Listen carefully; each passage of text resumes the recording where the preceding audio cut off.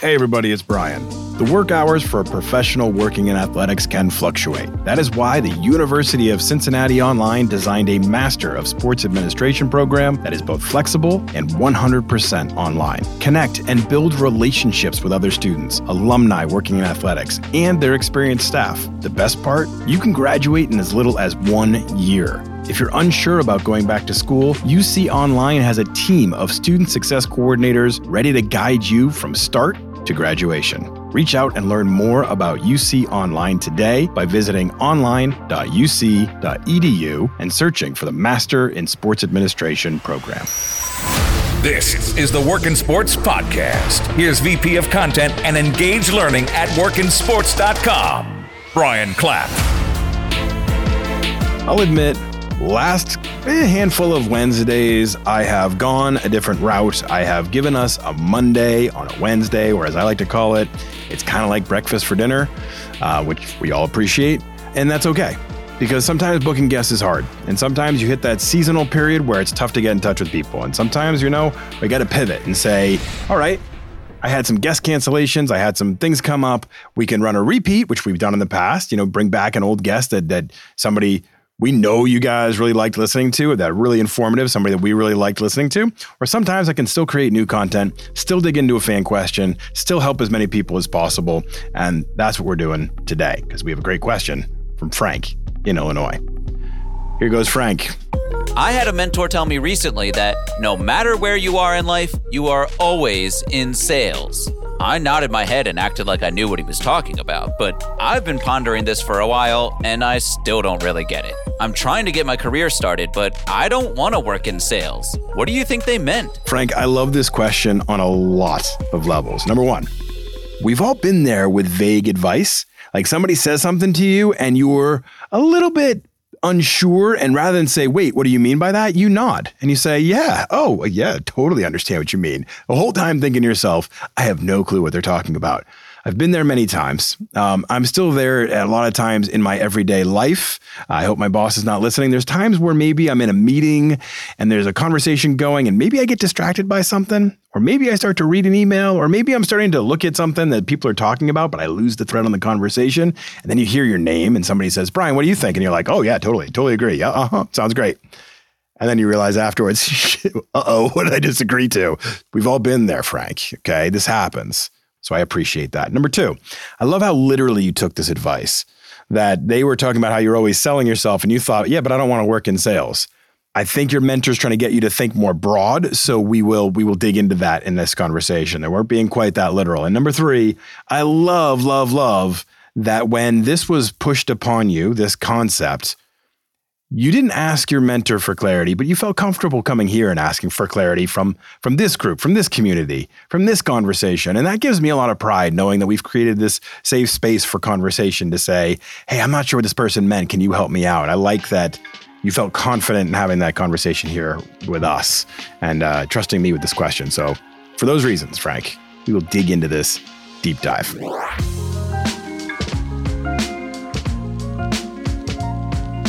All right, so what people mean when they say you're always in sales is simpler than what you're considering. It's the overarching concept that really wherever you are in life, it's not necessarily a literal career path, but it is something you will always be doing. You will always be selling yourself to other people, selling your skills, your attributes, your abilities to get the job done, your product, your vision, your ideas. Even if you're working in some field completely different than sales, I've talked with people in analytics and they say one of their most important things is being able to sell the data to key decision makers. And they're not literally meaning I need them to buy it. What they're meaning is I need to convince somebody else that this is valuable, can help them, and is useful.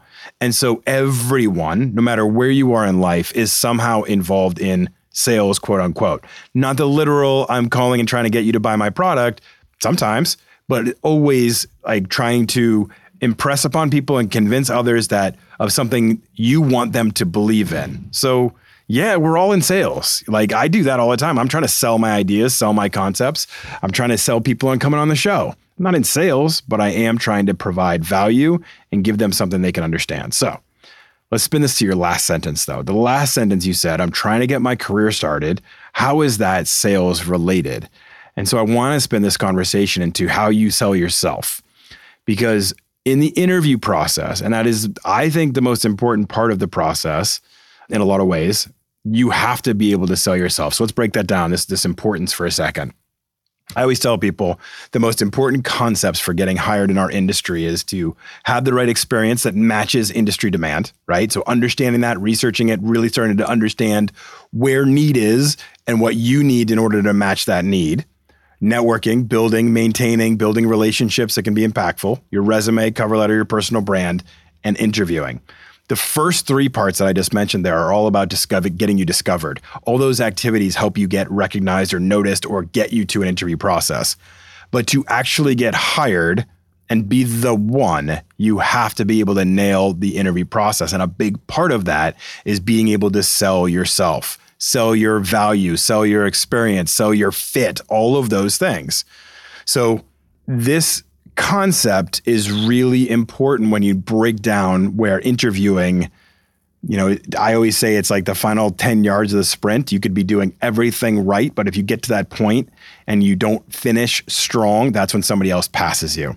And if they pass you, then literally they are the one that gets the job and you might as well have come in 500th. So you didn't get it. So let's dive into this interviewing process for a second. Let's say, Frank, you're in your career search process right now.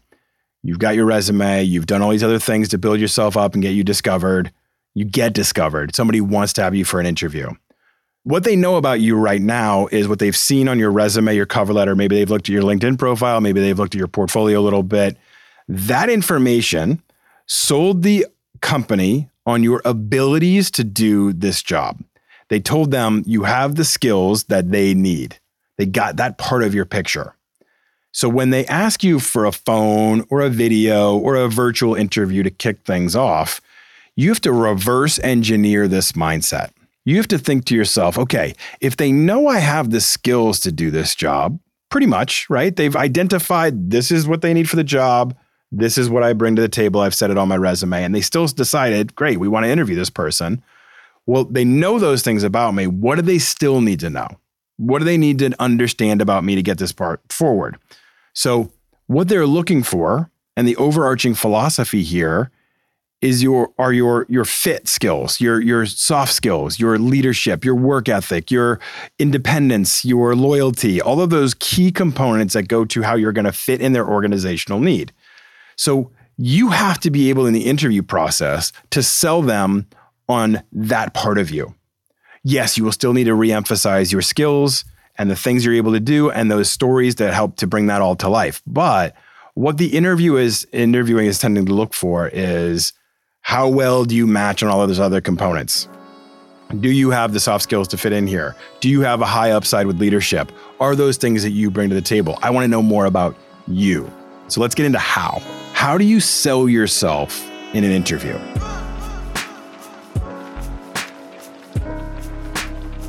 Number one, confidence. A lot of people will try to tell you that when you go into an interview, you have to be buttoned up and perfect and almost rigid or robotic. And I actually express something completely different, especially for the sports industry. Confidence is super, super important, but I also think so is charisma and likability and a passion and excitement for what this opportunity may bring. It's the sports industry. This is a fun place to be. This is a great place to be working and engaging. And most people that work in it feel that passion and energy. That's why we're here versus working in some other product-based firm, right? We're in the sports industry because it is passionate and it is fun and it is urgent and it is something that you can get excited about. And so having a little bit of that confidence, but also excitement, bringing that to the interview is infectious. People want to be around others that are excited for the opportunity.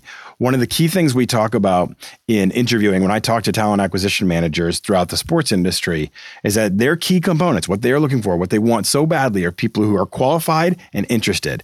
They have the skills to do the job. They're qualified, right? They're not just saying, I want to work for this team. I'm qualified to do this particular job. That's what we talked about with your resume. That's what's getting you initially discovered. So they're qualified, but they're also interested in that particular job. Meaning, if you're applying to be an email marketing manager for the Philadelphia Eagles, your intent isn't just, I want to get in by any means necessary to the Philadelphia Eagles because I love that team. Your intent is, I want to be an email marketing manager, and it's super cool that it's at the Philadelphia Eagles. That's the balance you're looking for. I'm interested in that job and I want to be in this industry. So you're qualified and interested. When that stuff happens, that confidence can really come through in the interview process because it's real, it's authentic, it's what you really are feeling in those moments. You want this particular thing. And interviewers are so trained to pick up on those keys. So body language becomes really, really, really important as it ties into confidence. Simple things, standing up straight, smiling, making eye contact, confidence comes through with that. So focus on the body language. If you are more timid and you are more reserved and you can't let that out, and I'm not saying personality wise, I'm just saying in the way you're handling these conversations, they start to wonder, is this person really interested in this role or do they just want to be here? I hope you're getting that distinction because it's really important. Word choices are important. You will find, and this all is part of the subset of confidence right now, you'll listen to people who uptalk, right? They sound kind of like a valley girl. I guess that's more of an 80s or 90s term, but you know what I'm talking about. There's that uptalk that kind of happens when people finish their sentence that comes off extremely immature. So avoid uptalk, avoid too many ums and ahs and things of that nature, because again, that goes to your confidence level and it doesn't sound convincing to an interviewer. Your outfit matters, dressing for the part, your overall attitude, bringing that excitement and energy to the interview process. All that goes into confidence, which is a big part of selling yourself. Next, now in the actual tactics of answering a question, get into specifics in your answers. Use data. Have examples, have stories to tell. You can't just say, I'm a leader. Tell me a story about your leadership. Give me an example. You can't just say, I have a great work ethic. Share an example where you went above and beyond. Really craft something that can let me see your experience or some validation or some really selling me on the fact that you have a work ethic. Don't just tell me, show me. Okay? Instead of saying you cut expenses and save the company money, have data ready. Really explain what your process and thinking was. Get through the story of what you started and where you ended up. Having examples and really telling stories or utilizing data helps with the way you craft your responses in interview and builds confidence in you. They now start to see the full picture of you. That's how you sell yourself. Next point, put yourself in the shoes of the interviewer. If you look at a job description and you spend a little bit of time thinking about it, you can start to figure out the main goal of the job. Is the goal to make the customers happy? Is the goal to sell more product, analyze more data, market the team's top stars, get more fans to the game, increase product retention? You should be able to identify that from the job description. What is it that is the key focus of this role? After you identify that, you start to lean into your skills and attributes that deliver on those goals. Lean into those things that help to tell that story of how you can solve that problem. Think about it this way. If I'm hiring for a role, that means I have a hole in my organization. That means I have something that is not being done right now that I need somebody to come in and do and execute upon. There's something important to our business that needs a person in that role. You identify that need. What is that problem they need solving? And it will usually be there pretty well explained in the job description. If you know what the problem is, you can then sell yourself on how you solve the problem for the organization. That's all part of selling yourself. It's understanding the need and then focusing in on how you solve that problem. It's very simple, but not enough people do it. They're not taking the time. They're showing up and reacting. If you go in with a plan to sell yourself on your skills, on how you match, on the stories and data as an example that you have, on your confidence, that's going to convince people that you're worthy of hiring. That's going to push you over the top. Now, the final thing is I want you to finish strong. Now, this is really important. At the end of every interview, you're going to have somebody say to you, what questions do you have for me? Being prepared for this moment is the ultimate in confidence. Having good questions here shows that you are curious, you want to thrive in this role, that you're really thinking through this entire process and taking it all very seriously. So research and have questions ready, okay? But the most important thing is at the end, your last question, you want to make sure you hammer home how interested you are. So your last question, you're going to say something like, after going through this process, I'm more interested in this job than I was at the beginning. I'm even more interested in it now. It's just, I'm so engaged with this potential role. What are the next steps and what is your time frame for making a decision? Now, you could probably word it better since I'm just riffing off the top of my head, but what you want to get across is, after going through this process, I'm even more interested today than I was before. Your final message to them is, I want this role. So I want to know what's happening next. That's confidence. It's showing that you're interested and it's going to help you close the deal.